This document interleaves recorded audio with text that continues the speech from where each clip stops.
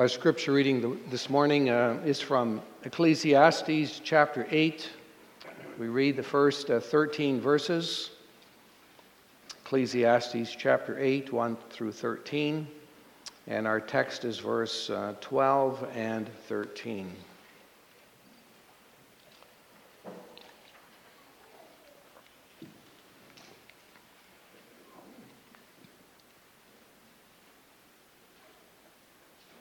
God's holy word.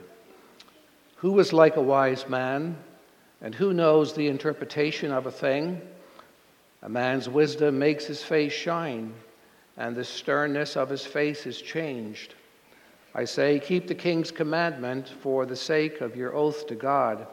Do not be hasty to go from his presence. Do not take your stand for an evil thing, for he does whatever pleases him. Where the word of a king is, there is power, and who may say to him, what are you doing? He who keeps his command will experience nothing harmful. And a wise man's heart discerns both time and judgment. Because for every matter there is a time and judgment, though the misery of man increases greatly. For he does not know what will happen, so who can tell him when it will occur? No one has power over the Spirit to retain the Spirit, and no one has power in the day of death. There is no release from that war, and wickedness will not deliver those who are given to it.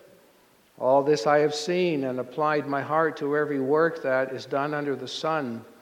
There is a time in which one man rules over another to his own hurt. Then I saw the wicked buried, who had come and gone from the place of holiness, and they were forgotten in the city where they had so done. This also is vanity. Because the sentence against an evil work is not executed speedily, therefore the heart of the sons of men is fully set in them to do evil. Though a sinner does evil 100 times and his days are prolonged, yet surely I know that it will be well with those who fear God, who fear before him. But it will not be well with the wicked, nor will he prolong his days, which are as a shadow, because he does not fear before God. And then we also read from Psalm 34, verse 19. Psalm 34, verse 19.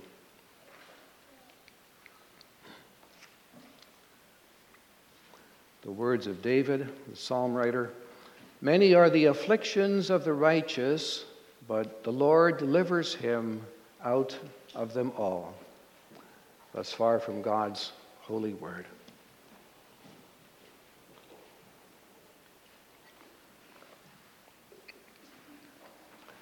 Dear congregation of our Lord Jesus Christ, as we turn our hearts to the wisdom of God as we find it in the book of Ecclesiastes, we know that wisdom will certainly serve us well. It'll teach us the things that we need to know.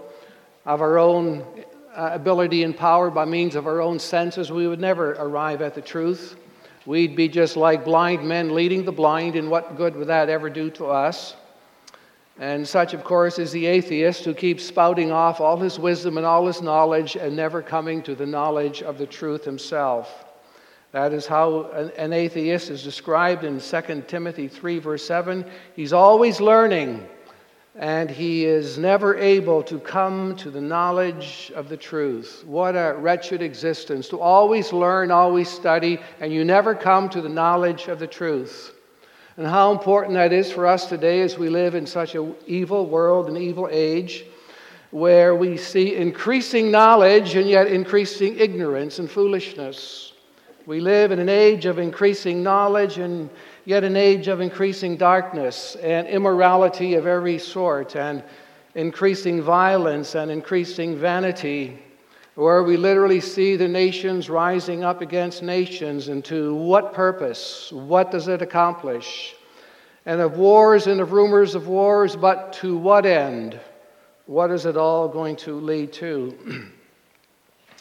And so at the outset of the book of Ecclesiastes, we hear the preacher saying, vanity of vanities, all is vanity. And that indeed is the case. If we would live life without the knowledge of God, everything would be of vanity, everything would be of no purpose whatsoever. And yet most people give so little thought to this particular truth, that all is vanity. As they keep living for today, as they keep thinking everything is well with their souls, they give no thought to tomorrow. Who cares about tomorrow? As long as I get what I want, then life kind of makes sense to me. And so the wicked keep on living and saying all is well. The author of Ecclesiastes calls himself the preacher in chapter 1, verse 12. He, of course, was King Solomon, the king of Israel. And the preacher was indeed perplexed about all sorts of things. But one thing in particular that got him was the fact that the wicked always seemed to be flourishing, and they never seemed to be getting the justice that they should be deserved of getting in this life. And yet he assures us all that it will not be well with them. Though they now be not punished as we would want or think or hope, yet it will not be well with them. And this is a very comforting truth that God gives to us. This is God's wisdom for us, for His people, as we see here in our text, verses 12 and 13. And hence we have our theme, it will not be well with the wicked, but only with those who fear the Lord. And we see this come to pass through our first point. Though the wicked prosper and their days be prolonged, it will not be well with them. It simply won't be well with them as they prosper in their wickedness. Let's read our text at verse 12. Though a sinner does evil 100 times and his days are prolonged, yet I surely know that it will be well with those who fear God, who fear before Him. But it will not be well with the wicked, nor will he prolong his days, which are as a shadow, because he does not fear before God. Now, it certainly doesn't always appear this way to us in life, but we must not judge by appearances, but by what God tells us in His holy word. Notice how the preacher here describes the wicked as the sinner who does evil 100 times, and yet his days are prolonged. He willfully lives, feeding his own lustful nature, his own sinful heart. He sins even 100 times a day, and it doesn't seem to matter to him one bit. All is well with the soul. He seems he's happy. He thinks his days are going to be prolonged. I'm living well. I'm living happily. I'm living a long life. I bear no ill effect from all the ways in which I live, and everything's fine with me. He says, though a sinner does evil 100 times, as if to say, though he does it continually, and his days are prolonged, it seems that way, he must think, well, everything is just fine with me, and yet the psalmist in verse 13 says it will not be well with him. That's God's wisdom. It appears that the wicked are well off. They happily live as they please. They reject God's moral law. The sky doesn't fall down upon them, and they think all is well with them. Congregation, do you believe God's word here, even though it might not seem so? Do you take God's word at face value exactly for what it says? We must, because it is the wisdom of God. He indeed has appointed a day in which He will judge the wicked, and that is implied in the words which say, but it will not be well with the wicked. Reason being is because he does not fear God. In verse 13 even speaks about him not being able to prolong his days, although in verse 12 it sounds like he can prolong his days. And he is described in verse 13 as but as a shadow. He just doesn't get it, does he? But why, we think, might it all be well with him as far as he is concerned, so that he keeps on in his evil ways? Well, we have the answer in part in verse 11, where we read, because the sentence against an evil work is not executed speedily, therefore the heart of the sons of men is fully set in them to do evil. They are secure in their evil ways. There's no judgment executed against them speedily at all. They think all will be well with me.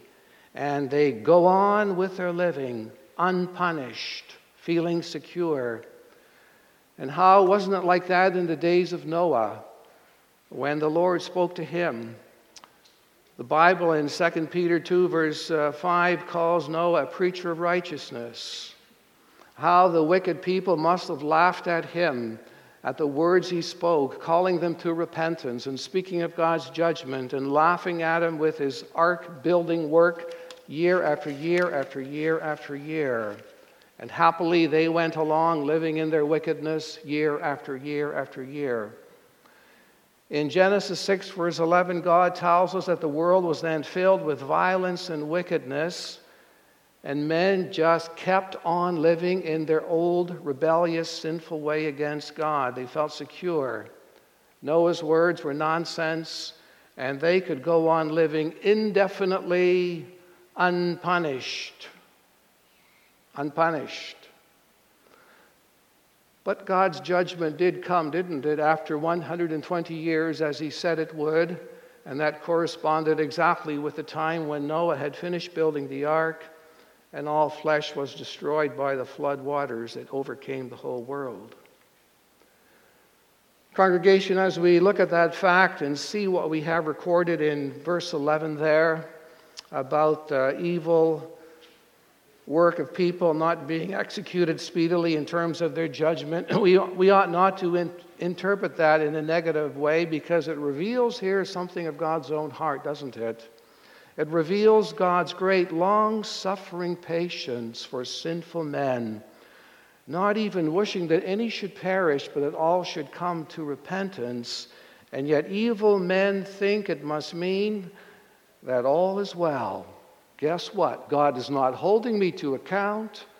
God's judgment is not being executed against me speedily. I don't even believe there is a God to execute judgment in the first place, and so they keep right on living, doing evil, their hearts fully set upon evil, we read in verse 11. But we know, congregation, something of the mercies of God as well as being the backdrop to all of this.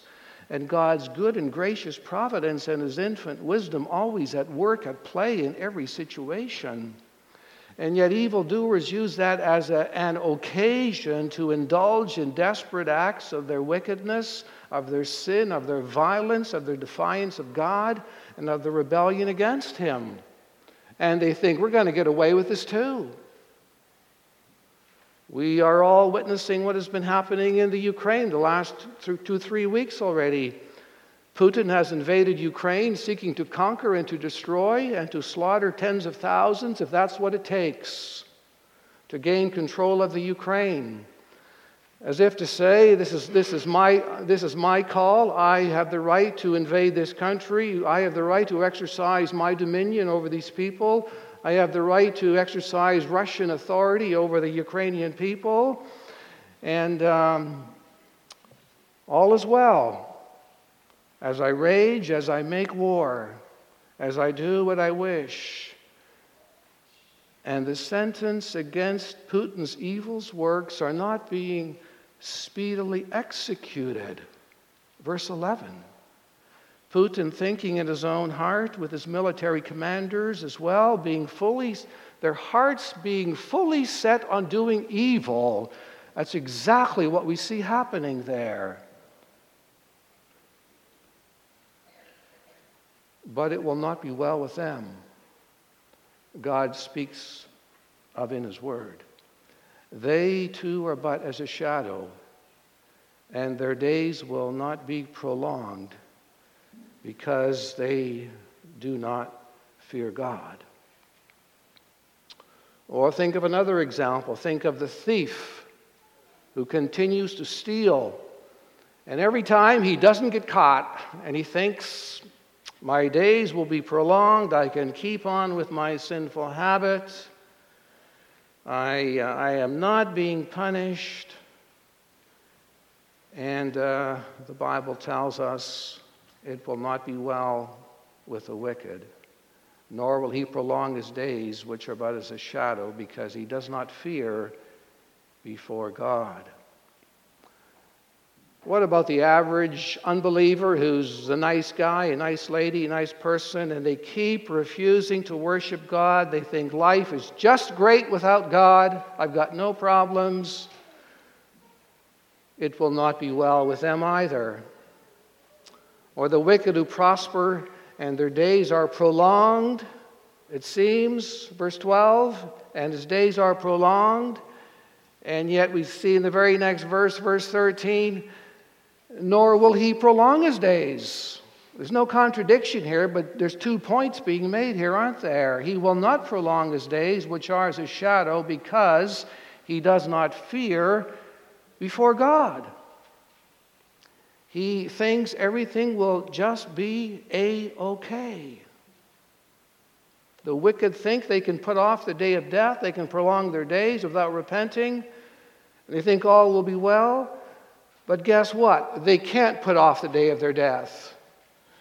Look at what verse 8 teaches us. No one has power over the Spirit to retain the Spirit. No one has power in the day of death. There's no release from that war, and wickedness will not deliver those who are given to it. You see, a wicked man's wickedness will never be able to deliver him from it. He will never be able to deliver himself from the day of his death, the day of his destruction, because God has appointed a day for him. Even though he might think, I have power over my own spirit to keep my own spirit in my body and to keep myself from dying before it's time, yet he is deceived by his own rebellious heart. He's like a fool who perishes in the way. His wickedness will not be able to deliver him from it. We read in verse 8. And so Solomon writes in verse 10, another example of how the wicked think they can get away with their wickedness and not be punished. Verse 10, then I saw the wicked buried, who had come and gone from the place of holiness, and they were forgotten in the city where they had so done. This also is vanity. Here we have another example of wicked people. They even give a show of religion. They are the ones who come and go from the holy place, Solomon says. That is to say, they come and go from God's temple. But they too die. They also are buried, and they are forgotten in the city where they live their hypocritical lives. And so we see, congregation, that men's works aren't really what they really appear to be. They might be very religious, but it's only a good impression they want to leave, and that's it. That's all that's described them. Soon they perish, and soon they are buried, and soon they are forgotten. And Solomon says this also is vanity. They had the best in life. They had a most distinguished burial. They had a casket that was worth $20,000 that their bodies were put into. Buried with honor, yet they were forgotten. For the wicked, this is as good as it gets. But it is not well with them. Their life was still a horrible waste, wasn't it? They were but a shadow. They did not prolong their days. It was also useless. In a word, it was vanity. You ask, what was the point of their self-indulgent and godless living? Our text says in verse 13, but it will not be well with the wicked, nor will he prolong his days, which are as a shadow, because he does not fear before God. Brothers and sisters, how is it with your soul? How is your living going before the face of God? Are you fearing God as you live before His face every single day? Secondly, though the righteous suffer many afflictions, it will be well with them. Trusting in God and in His salvation provided by the Messiah, the Lord Jesus Christ, our lives will be much more than simply a show, much more than a shadow. And though your life might not be prolonged all that long, yet it will be well with you.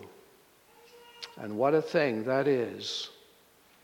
Though you might only live to be 25 years old, yet if you have feared the Lord, it will be well with you.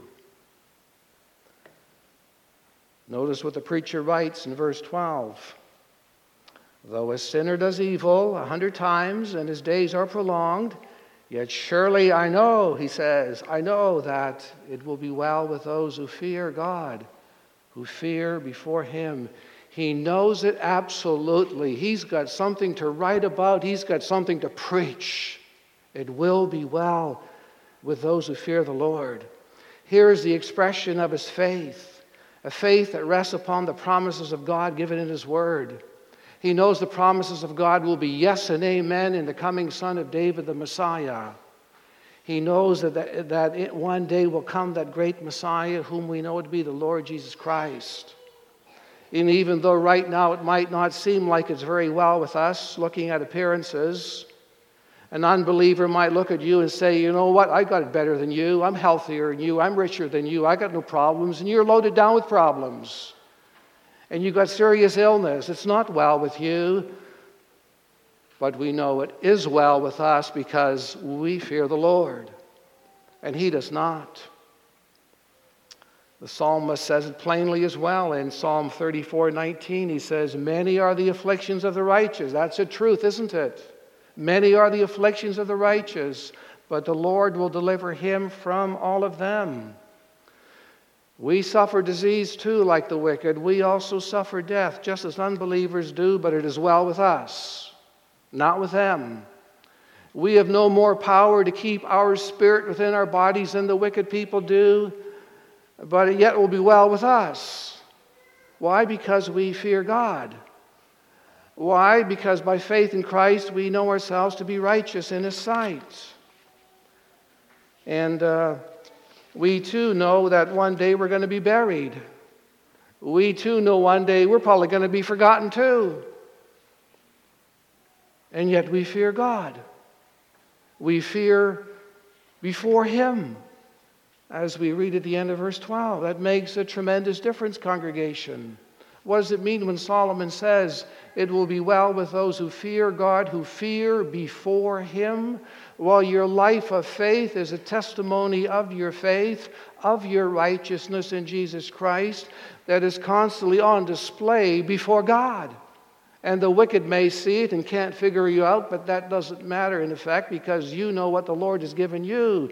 Your righteousness, you know, is a gift of God. And you demonstrate that continually by your trusting in the Lord and fully not setting your heart to do evil, but fully setting your heart to do that which is good and right and conforms to your faith. Why? Because you fear God. What a difference that makes in your life.